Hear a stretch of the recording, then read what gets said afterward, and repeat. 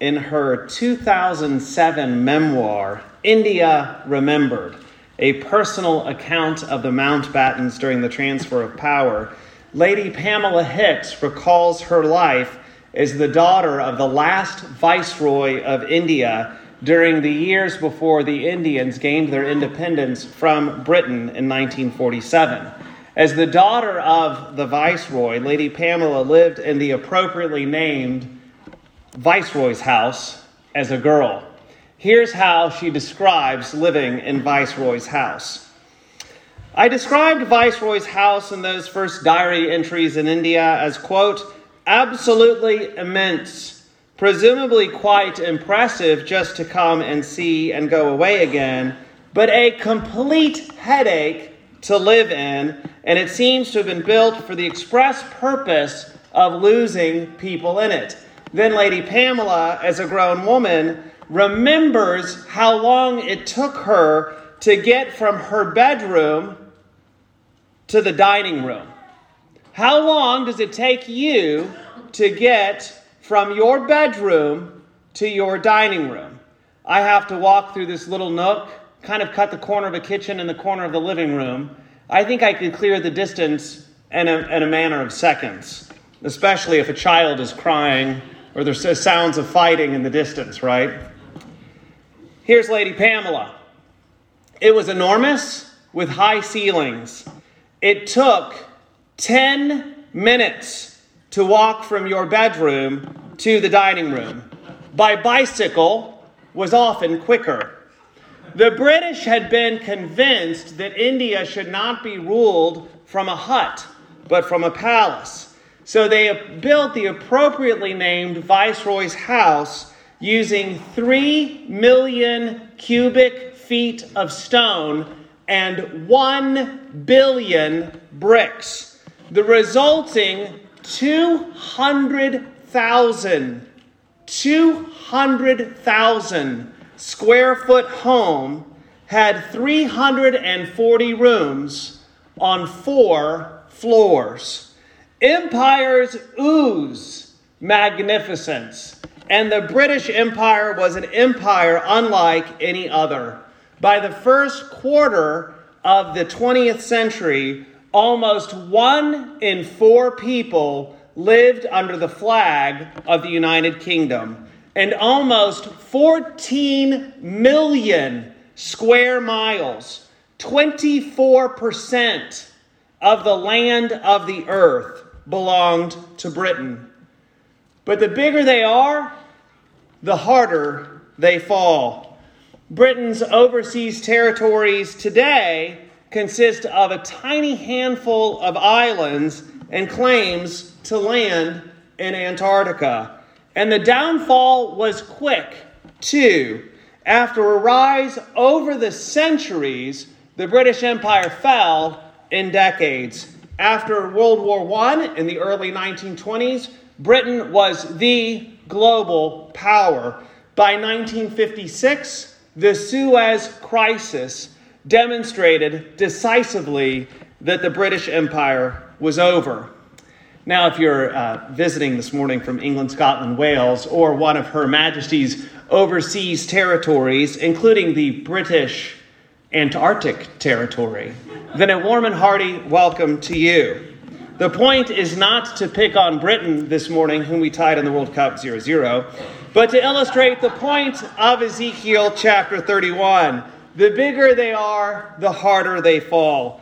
Majestic empires seemingly stretching to the heavens forever can collapse in a moment. And in the passage before us, Ezekiel offers a unique comparison to Egypt. You see it in verse 2. Who are you like in your greatness, O Egypt? Having offered a crocodile and a staff of reed as illustrations for Egypt in Ezekiel chapter 29, the Lord turns to an entire nation, Assyria, and paints a picture of it as a great cedar of Lebanon. Now, the time for the illustration, this is how we understand verse 1, is 2 months after Ezekiel chapter 30, verse 20. So we're in June 587 BC.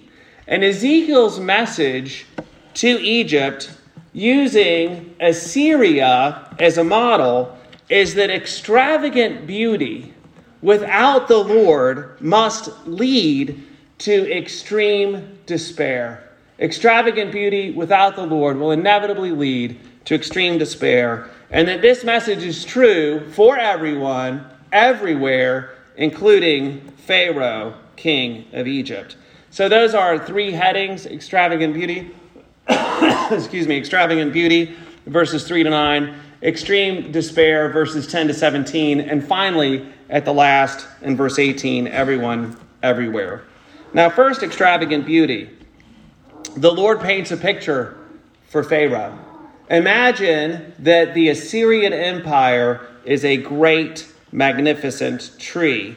Now, it's no surprise that the Lord chooses a tree as a symbol of extravagant beauty. Though humans can make magnificent palaces, we cannot manufacture anything as beautiful as the Lord has given us in his creation. So, verse 3, consider the beauty of this cedar of Lebanon. The cedar has big, beautiful branches. It offers a pleasant shade. The cedars of Lebanon, in fact, can have branches that span 80 feet. So it creates quite a canopy, a respite from a hot sun. They also grow tall. Verse 3 recognizes this. Its top is among the clouds because it's of towering height. Cedars of Lebanon can grow 130 feet tall, and they can have trunks up to 8 feet in diameter. And the picture that we have in Ezekiel 31 is that all creation conspires together to make this tree great. Verse 4, the waters nourished it. The deep made it grow tall. And grow tall it does. Verse 5, it towered high above all the trees of the field. Its boughs grew large and its branches long. And creation, having conspired to bless and grow this tree, then receives benefits from it. Verse 6, all the birds of the heaven made their nests in its boughs, and under its branches all the beasts of the field gave birth to their young. So this magnificent cedar of Lebanon is a hotel for the birds of the air and a maternity ward for the beasts below. This tree, so very alive in itself, is also teeming with life. It, verse 7, was beautiful in its greatness. Indeed, so very beautiful, verse 8, that the cedars in the garden of God could not rival it. No tree could rival this tree. Not the fir tree, not the plane tree. No tree in the garden of God, verse 8, was its equal in beauty. Well, how can such extravagant beauty ever appear on the earth? There's only one answer: the Lord himself. Verse 9, I made it beautiful in the mass of its branches. And then the Lord imagines that the tree is so beautiful that the other trees have rationality and can reflect on the beauty of this tree. And they yearn to be like it. And Assyria was this tree. Tiglath-Pileser, the Assyrian king who died in 727 BC, arguably made Assyria the first empire of the world, as we use the word empire today. Assyria conquered most of the world that was known to it. It faced no legitimate rival for power.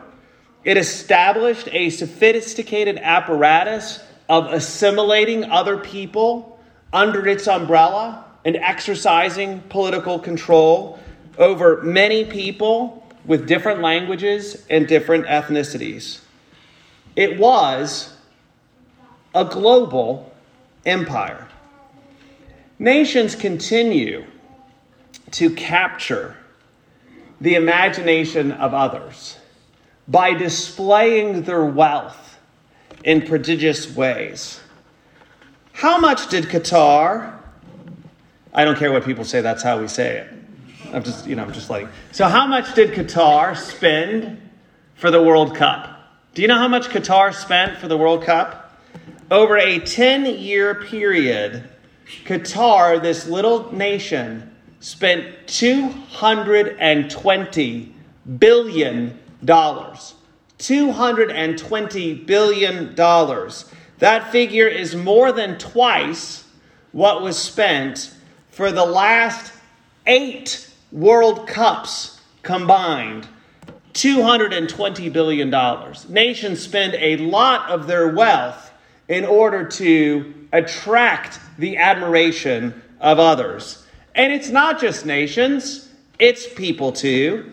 People display their wealth and capture the imagination of others through what we could call their own private building programs. Total spending, Qatar spent $220 billion over a 10-year period for the World Cup. But total spending for the global beauty industry in just 1 year, 2020, $483 billion. That's a lot of hair care, skin care, cosmetics, perfumes, and deodorants. To put things in perspective, in 2020 dollars, the United States, the entirety of the United States interstate highway system cost $535 billion in 2020 dollars, over a 35-year period. So we care very much about our appearances. We want very much to look beautiful. And though it's so often overdone in our culture, it's not a bad thing. I mean, being horribly unkempt is not a sign of godliness, no more than being put all together is a sign of godliness. But if you have any beauty in you, and you do, because you're made in the image and likeness of God himself, if you have any beauty in you, then know that God looks at you and says, I made it. God made you. You did not beautify yourself, even if you are spending hundreds or thousands of dollars contributing to the multi-billion-dollar industry that is the global beauty industry. God gave you your good looks. So be thankful to him. Extravagant beauty. Now, in verses 10 to 17, we turn away from extravagant beauty to extreme despair. Extreme despair. And that's because Assyria did not honor the Lord for her extravagant beauty. Verse 10. Verse 10. Its heart was proud because of its height. And what's the result? Verse 11. I will surely give it into the hand of a mighty one of the nations. That's in fact what the Lord did. And who is the mighty one? Verse 12, it's foreigners, the most ruthless of nations. That slogan, the most ruthless of nations, is used consistently to refer to the Babylonians. The Babylonians are the ones, verse 11, who will surely deal with it as its wickedness deserves. What will they do, or what did they do? They cut it down, verse 12, and they left it. The Lord made it beautiful. But then, look, verse 11. What does the Lord say? I have cast it out. I made it beautiful, and now I've cast it out. The majestic tree, this majestic tree has been cut down. And notice that it's not been cut down to serve a holy purpose, like contributing to the building of Solomon's temple, or even humble use, like being put to the flames to warm people on a cold winter's day. No, this magnificent tree has given its branches to the mountains and valleys, verse 12, and its broken boughs to the ravines. Whereas before, the tree was the picture of life, itself alive and also teeming with life. Now the tree is the picture of death and decay. Verse 12, all the peoples of the earth have gone away from its shadow and left it.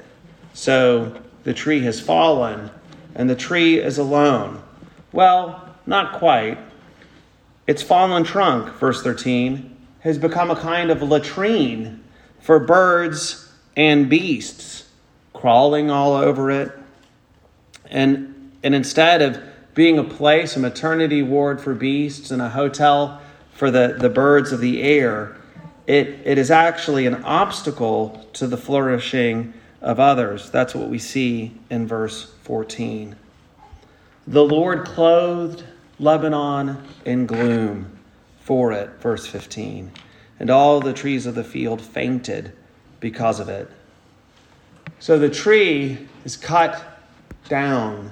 It falls to the earth. But the despair gets even more extreme. What was cast out will now be cast down. Verse 16, I cast it down to Sheol, the Lord says, with those who go down to the pit. And the world below is strangely comforted to receive it and the tree's people. That's what we see in verse 17. Misery loves company. And so the gates of hell open wide and receive this tree. The bigger they are, the harder they fall. Assyria indeed fell so quickly that the reason for its decline is still debated today. The empire lasted hundreds and hundreds of years, but then in a span of about 20 years, a quick span about 20 years before Ezekiel's time, the empire was over. So it served, in the words of one commentator, as a perfect image of a long-standing superpower that had crumbled to nothing. Things last seemingly forever, and then, in a moment, they're gone. Consider the fall of the tree named Prometheus. In 1963, a graduate student at the University of North Carolina, Donald Rusk Curry, was using a tree corer in order to estimate the ages of bristlecone pines. Stories conflict, but basically in order to estimate the age of this one particular tree, it was cut down. By counting the rings, the age of the felled tree could be estimated. This tree was an old tree. It was a very old tree. I mean, an extremely old tree. In fact, it was thousands of years old. In fact, it turned out to be the oldest non-clonal organism. And now it was dead. They killed it. Someone cut it down. Did Curry request, or did someone from the Park Forest Service suggest that Prometheus be cut down? Now, we have conflicting accounts, perhaps understandably. Who would want to say it was my bright idea to kill this old tree? Now, and was it selected because people thought it was old, or because people didn't know that it was so old? We don't know. But we do know that Prometheus was alive and now is dead. The Assyrian Empire was great and magnificent and is now no more. Prometheus and the Assyrian Empire have little bits and pieces that survive in museums, not in the wild. The bigger they are, the harder they fall. Now, the application of this section of verses is actually our third point. So we'll turn to it now. In verse 18, everyone, everywhere.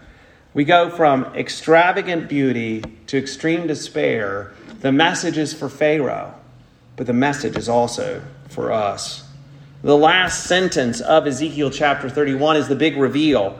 This is Pharaoh and all his multitude, declares the Lord God. The tree with extravagant beauty that fell into the extreme despair, that was Assyria. But that's you, Egypt. That's you, Pharaoh. If Assyria couldn't get away with it, then neither can Egypt. If Assyria can take the magnificent beauty that the Lord gives and disregard the giver, but receive the gift. If Assyria was plunged into extreme despair, then Egypt will be plunged into extreme despair too. One commentary offers a succinct reason why. For the unchangeable God governs the world on the same unchangeable principles. The unchangeable God governs the world on the same unchangeable principles. Egypt, a great civilization, in glory and in greatness, nevertheless shall be brought down with the trees of Eden to the world below. Pharaoh, you will be pathetic even in your defeat. There shall be no glory. You shall lie among the uncircumcised. There's no greatness. You shall lie with those who are slain by the sword. Egyptian priests and kings, at their very least, practiced circumcision. So the idea of laying with the uncircumcised was an abomination to Pharaoh. Additionally, as we all well know from what they left behind, the Egyptians took great care in a proper burial ritual. So to be out in the field, dead among the uncircumcised, was horrific, to say the least. On Ezekiel 31, one commentator writes, quote, "Great men and great multitudes, with a great figure and great noise they make in the world. When God comes to contend with them, will soon become little, less than nothing, such as Pharaoh and all his multitude." It's true of Pharaoh. It's true for everyone, everywhere. The tree of someone's life may be flourishing, may be growing high and tall and also wide. And God gives a person life and makes people grow. Even those that do not know the Lord is blessing them with life, He gives them life. He gives them joys in this life, delights in this life. He blesses them even when they never recognize Him at all. But Ezekiel chapter 31 is a sobering reminder that God will not always be so slow to bring His justice. He is patient now, but He is also just. And the most extravagant beauty, divorced from the worship of the Lord, must be plunged ultimately one day into extreme despair. Everyone everywhere must face their Maker. They must come to grips with the fact that the same unchangeable God who rules and judged the Assyrians, judged the Egyptians, will one day come to judge you and me. There is a tree that flourishes, and there's also a tree that is cut down and burned. What does John the Baptist say? Even now the axe is laid to the root of the trees. Every tree, therefore, that does not bear good fruit is cut down and thrown into the fire. But it doesn't have to be that way. Psalm 92, verse 12, specifically evokes a cedar in Lebanon as a picture of someone flourishing under the Lord's care. The righteous flourish like the palm tree and grow like a cedar in Lebanon. And how does the book of Psalms begin? It begins with Psalm 1. Blessed is the man who walks not in the counsel of the wicked, nor stands in the way of sinners, nor sits in the seat of scoffers, but his delight is in the law of the Lord, and on his law he meditates day and night. He is like a what? He is like a tree planted by streams of water that yields its fruit in its season, and its leaf does not wither, and all that he does, he prospers. I want you to prosper. I do not want you to burn. Imagine being a tree in a forest with a fire raging all around you. Under extreme conditions, a forest fire can generate temperatures over 2,000 degrees Fahrenheit. That's a temperature equivalent to 1/5 the heat of the surface of the sun. Imagine there you are, your little tree, tall and majestic, extravagant in your beauty, and you're surrounded by flames, and it starts to rain. But in the distance, not on you. What do you hope will happen? You hope the rain will come your way. You'll yearn for waters to engulf the flames, for storm clouds to put out the fire of the sun. Or do you, if you are not trusting in Christ alone for your salvation, then you are simply waiting for the fire to come your way. If you continue to live without reference to God, then however extravagant your beauty is, then one day, I say this not glibly but soberly, then one day you will be cut down, and the Lord God Almighty will cast you out and cast you down. Friends, I want you to flourish like a cedar of Lebanon. I want you to grow tall and broad and be extravagant in the beauty that the Lord has given you. I don't want you to be cast down and smothered in gloom. The answer is to cry out to the God of heaven, to call out for his cleansing rain. Listen to the words of Isaiah 45, verse 8.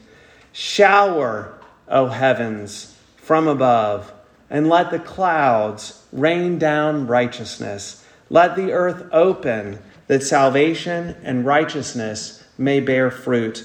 Let the earth cause them both to sprout. I, the Lord, have created it. The choice is yours. Choose life. Let's pray. Heavenly Father, we pray that you would draw us all ever closer to the Lord Jesus Christ. If there is anyone here who does not know you, may today be the day of his or her salvation. May that person cry out for rescue and mercy. And would you water us all with your unfailing love? And it's in your strong and powerful name we pray. Amen.